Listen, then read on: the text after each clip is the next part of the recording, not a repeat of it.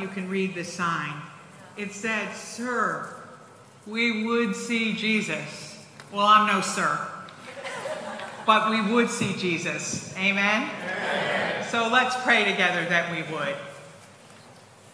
We do ask you, Lord Jesus, to reveal yourself to us in these words. Open our hearts more fully to you and your ways. Help us to follow you more faithfully.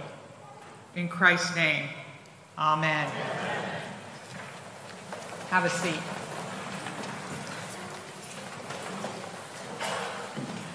At first glance, it seems like an innocuous, random statement.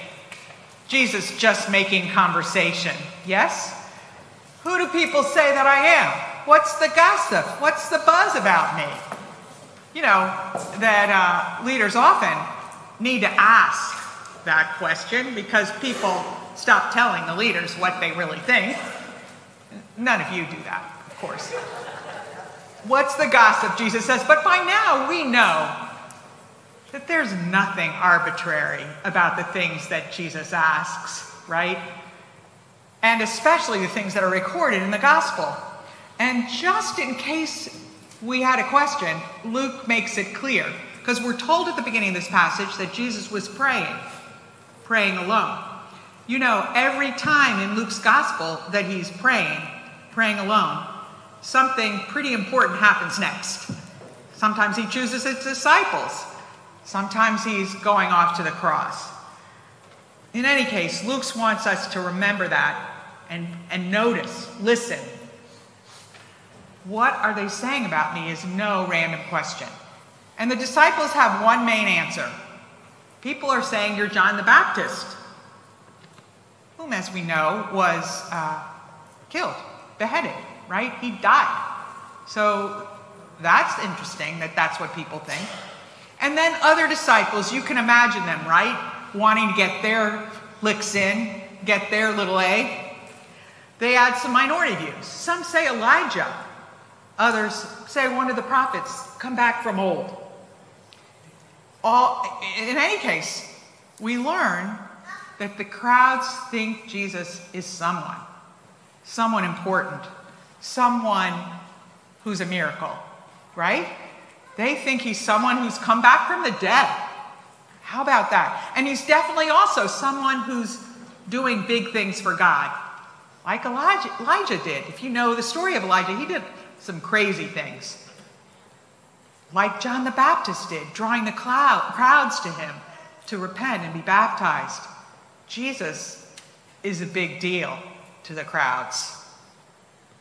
But Jesus' next question is what he's aiming at. It's much more pointed, gets to the crux of the matter. And you, who do you say that I am? In the Greek, it's very clear, it's emphatic like that. It's not just you, it's you. Who do you say that I am? Can you imagine the deafening silence that followed? You know, that question that the professor answers, and you don't want to go on record with the wrong answer. I kind of imagine that's what happened. The disciples are kind of gulping. What do we say? We don't want to say something wrong. Well, that is until Peter speaks up, as usual. And you heard what he said. You are the Christ of God. Or in Matthew's version, you are the Christ, the Son of the living God. Christ, the anointed one. The same word that in Hebrew is Messiah. It means the same thing. And who in those days was anointed? Two groups of people, kings and priests. So, again, Peter is saying Jesus is important, an important person in God's work. And of course, there was a prevailing view of what the Messiah would do. He would free God's people from their oppressors. He would conquer those Romans, take over, ushering in power and authority of the Jews. So when Peter says, you are the Christ, he's actually making a dangerous, treasonous comment. I wonder if the disciples were looking around, making sure no one heard. We miss that, I think, because the story is familiar to us. And Jesus quickly tells them, don't tell anyone. In fact, the words there are strictly charged and commanded. It isn't just a don't tell anyone, it's don't you dare tell anyone. Now, Jesus is agreeing with Peter's words that Jesus was the Christ. So, of course, he would say, don't tell anyone. He didn't want to get arrested and killed prematurely. People found out. But actually, in the passage, you can tell there's another reason that he tells them to keep quiet. He knows they have no idea what it means for Jesus to be the Messiah. They have no idea what that's meant to look like. And only now, once Peter has made it clear that he thinks Jesus is the Messiah, only now does Jesus begin to explain the implications of that, what it would look like. That Jesus would certainly initiate the rule of God. In fact, eventually that rule of God would overthrow the Romans, but he would free God's people from oppression, but it wouldn't look anything like what they expected. Jesus would not sweep in a white stallion with armies to conquer the Romans with the disciples as his lieutenants by his side, which they hoped for. Instead, he tells them, the Son of Man will suffer many things. He'll be rejected by religious leaders, the Sanhedrin, the Jewish court government. He'll be rejected by the very ones who shouldn't. He'll be executed. And on the third day, he'll be raised. This is the opposite of what they expected, and I'm sure it's the opposite of what Peter thought when he said, you are the Christ of God. In fact, Matthew's gospel, you'll remember, tells us that Peter is horrified by the idea of this. Never, he tells Jesus, not on my watch. This shall never happen to you, Jesus, Peter says. But Jesus will have none of it. He fires back to Peter, get behind me, Satan. Or as we might say it, go to hell.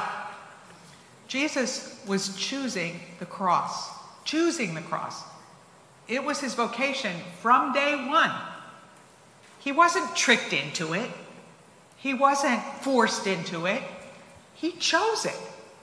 And he wanted his disciples to know that this is what it meant for him to be Messiah. And as uncomfortable as his disciples were about Jesus' vocation, Jesus isn't finished. If that made them uncomfortable, how about what comes next? This life of choosing the cross, of choosing to die, isn't just for Jesus, he says. It's for anyone who wants to follow Jesus. The implications for his followers are as challenging as they are for Jesus himself.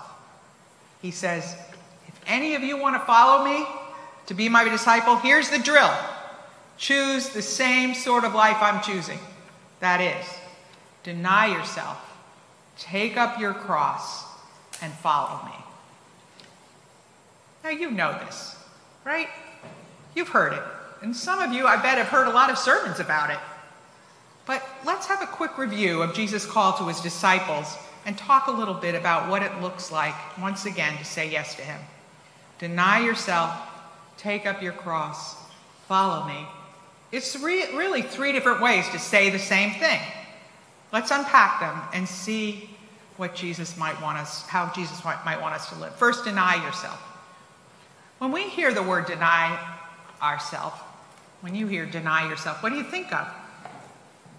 I mean, there might be something in your head right now. It means give up something you love or you're addicted to. But when Jesus says you deny yourself, he was saying a lot more than that. It wasn't so much giving up stuff that he was saying, but rather disown yourself. Give up your way. Frederick Dale Bruner, one of my favorite commentators on Matthew and John, says this: Self-denial is not so much giving up chocolates at Lent as it is, giving up on ourselves as lords. It's a decision to let another Lord rule one's life. Deny yourself means choosing not to get your way, choosing to give up needing your way. Remember what Jesus prayed in Gethsemane as he approached his crucifixion? Father, if you are willing, take this cup from me. Nevertheless, not my will, but yours. Right? Not my will, but yours. That's what it means to deny yourself. Lord, not my will, but yours. Second, take up your cross. You can picture it, right? You've seen the movie, right? Anyone who's crucified takes that big, rough-hewn crossbar that will become a cross, carries it on his back through the city, through the jeering crowds. Remember, this is a culture of shame. So that's almost as bad as the act itself. Carrying this cross through the cities, through the humiliating, jeering crowds, escorted to the place that would become their death. Picture carrying that rough-hewn beam through the city, knowing where you were headed, hearing the jeers of the crowd, knowing you were on a one-way street with no return, no future, knowing that you are on the street of shame to a torturous death. Take up your cross. Jesus says, choose it. Choose it. Choose death. Choose shame. Choose to give up your future for me. And finally, follow me. Again, we can picture this, right? We know what it looks like in the Bible. The fishermen left their nets. Matthew, the tax collector, left the tax collector booth and his good stream of revenue. Political agitator left his agitating to follow Jesus. They chose another way of life, to be with Jesus as he taught and healed, and to learn how to do the things that Jesus did. Saying goodbye to the expectations of others in order to pursue a life with Jesus. Remember how Jesus' family came and found him while he was in the middle of the crowd? I mean, I actually think he thought his family, his brothers, sisters, and mother, I think they thought he was a little crazy. He'd kind of gone off the deep end. So they come to set things straight, to pull him out of the crowd. Remember, he didn't even have time to eat. So Jesus says no to them. I'm following my Father's path. We say no to pursuing self-fulfillment in order to say yes to following God's call. Now, I know most of you have decided, maybe more than once, to follow Jesus. And some of you, I know for sure, have done it for a very long time. But I think sometimes we forget the revolutionary charge that we've been given by Jesus. We forget what it means to deny ourselves, to give up our own will. We forget what it means to take up our cross. We forget what it means to follow him instead of our own inclinations, don't we? So what does it look like to do that in practice? I have a couple of little examples. Do you remember in Acts when the church was first being persecuted? Do you remember that time that Peter was in jail and then he got out? And he came and met with the thrilled disciples. So they couldn't believe it was Peter. And they come together to pray. And what would you expect them to pray in a situation like this? I know what I would pray. I'd pray, save us from this, Lord, protect us, right? That's not what the disciples prayed. Remember? The disciples prayed, give us boldness, Lord, in the face of this. Give us boldness. Doesn't that take your breath away? Could we be a people who do that? Paul, too, regularly talked about the privilege of suffering for Jesus. He talked about sharing in Jesus' suffering. And he counted it a great honor. Do we? I think of the 19th century missionaries. Do you remember when that big missionary movement began? Much of it in England, right? Moving from their homeland to other nations to teach them about Jesus. The missionaries would pack their belongings in a big wooden box. All their earthly belongings, or at least all that they would need, or thought they would need. That box would become their coffin. They knew they were on a one-way street. They knew they would not be returning home. They gave it up. The life expected of them. I'm sure not all of their parents were happy about it. Just saying. My husband has a friend who went to a conference of pastors. It was a large conference, hundreds of pastors in the room. And the speaker said to them, "How many of you are serving in a region where you wanted to live?" And my husband's friend said he was shocked. 2 people raised their hands. Think of that. How many people of these pastors, how many of them chose where they wanted to live? How many of them were living in their heart country, so to speak? 2. And my husband's friend was one of them. He was from Pittsburgh. And he couldn't imagine anyone wanting to live anywhere else. Pittsburgh is like that. It's a wonderful thing about them. 2 people raised their hands. Compared to these examples, I have a little one that's very trivial from my own life. For my whole career, I've wanted the summer off. Any of you like that? Summer comes, I kind of wish I were a teacher, right? I want that summer. I don't know what it is. It's deep in my bones. I had a colleague at the Diocese of Pittsburgh, and she would laugh when the summer would begin to come, and I said, "I just want this summer off." And she laughed. She said, "Mary, you say that every year." So it was even worse when we moved to Winchester. We live in the woods. It's beautiful, and it's a great place to enjoy. So in 2020, I decided I was taking the summer off. I was going to do no coaching, no conflict resolution for Bishop John. No, I promised my kids and my grandkids, this summer is yours. I'm all yours. Well, you're laughing, so you know what happened. Jim Robb and Phil Dame came to talk to me, or I came to talk to them, and they said, "Mary, will you come help us? Help us heal."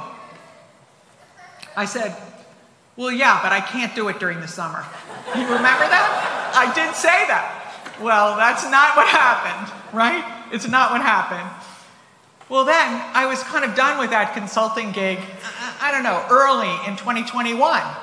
So I said to my kids again, you're laughing, "It's this summer, I promise. This summer, I promise. I'm yours." Well, you know what happened last summer? The senior warden and Bishop John came to me, "Mary, Truro needs an interim rector. And they need someone who understands Truro, who the staff trusts, who gets along well with Jamie and Mike." And I wondered, they both said this separately, they both said this, and I wondered, who is like that? And who has the skills to do this? Who could you imagine doing that? They only had one person in mind. I was forming a list in my mind. Anyway, this summer I didn't even promise. I'm sorry. No such thing. I gave up my summer for y'all. And let me just say, that's the thing about following Jesus, isn't it? You give it all up. Even a little thing like a summer, you give it up. And then he gives back to you. Right? That's the thing that the disciples missed when Jesus said what he was about to do, to suffer many things, to be rejected, to be executed, what comes next, and to be raised on the third day. And Jesus says to them, you heard it, right? Whoever loses his life for my sake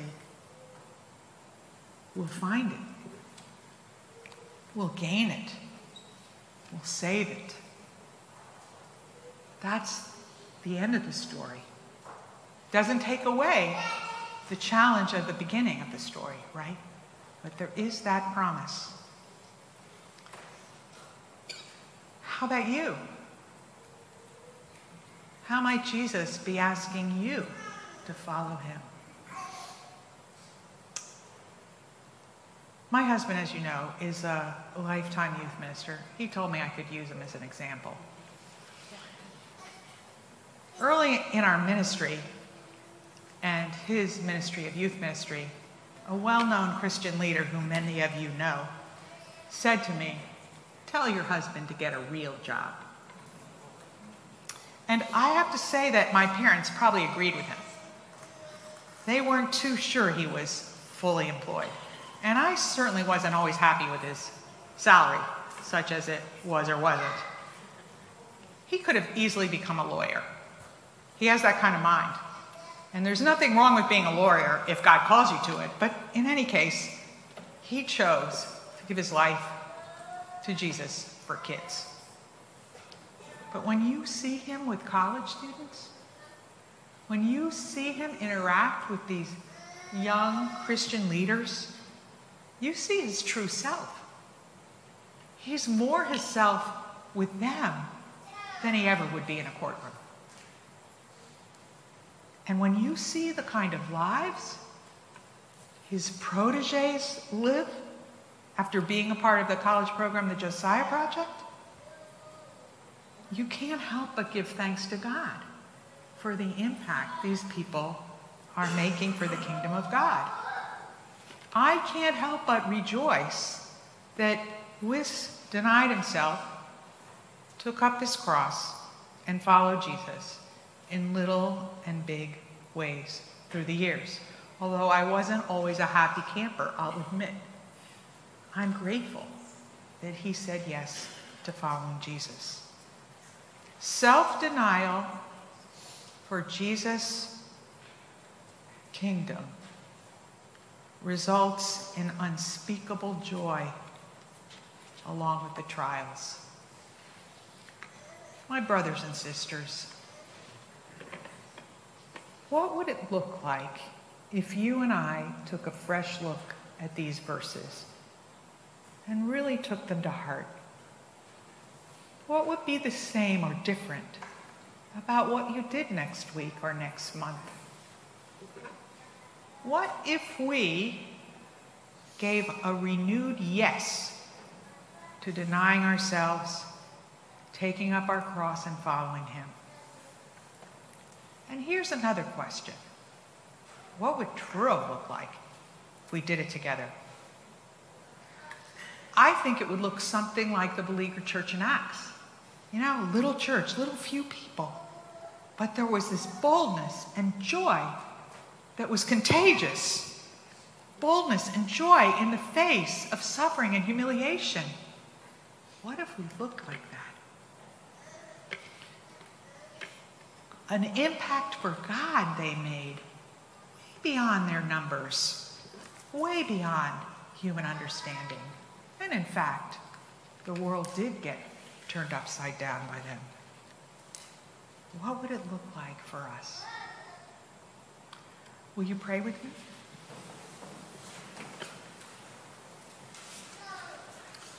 Lord Jesus, we are people who want to follow you. We need your help. Teach us what it looks like to follow your example, to choose to deny ourselves, to take up our cross, and to follow you. And Lord Jesus, teach us to do it together. Form us into a people pleasing to you. In Christ's name, amen.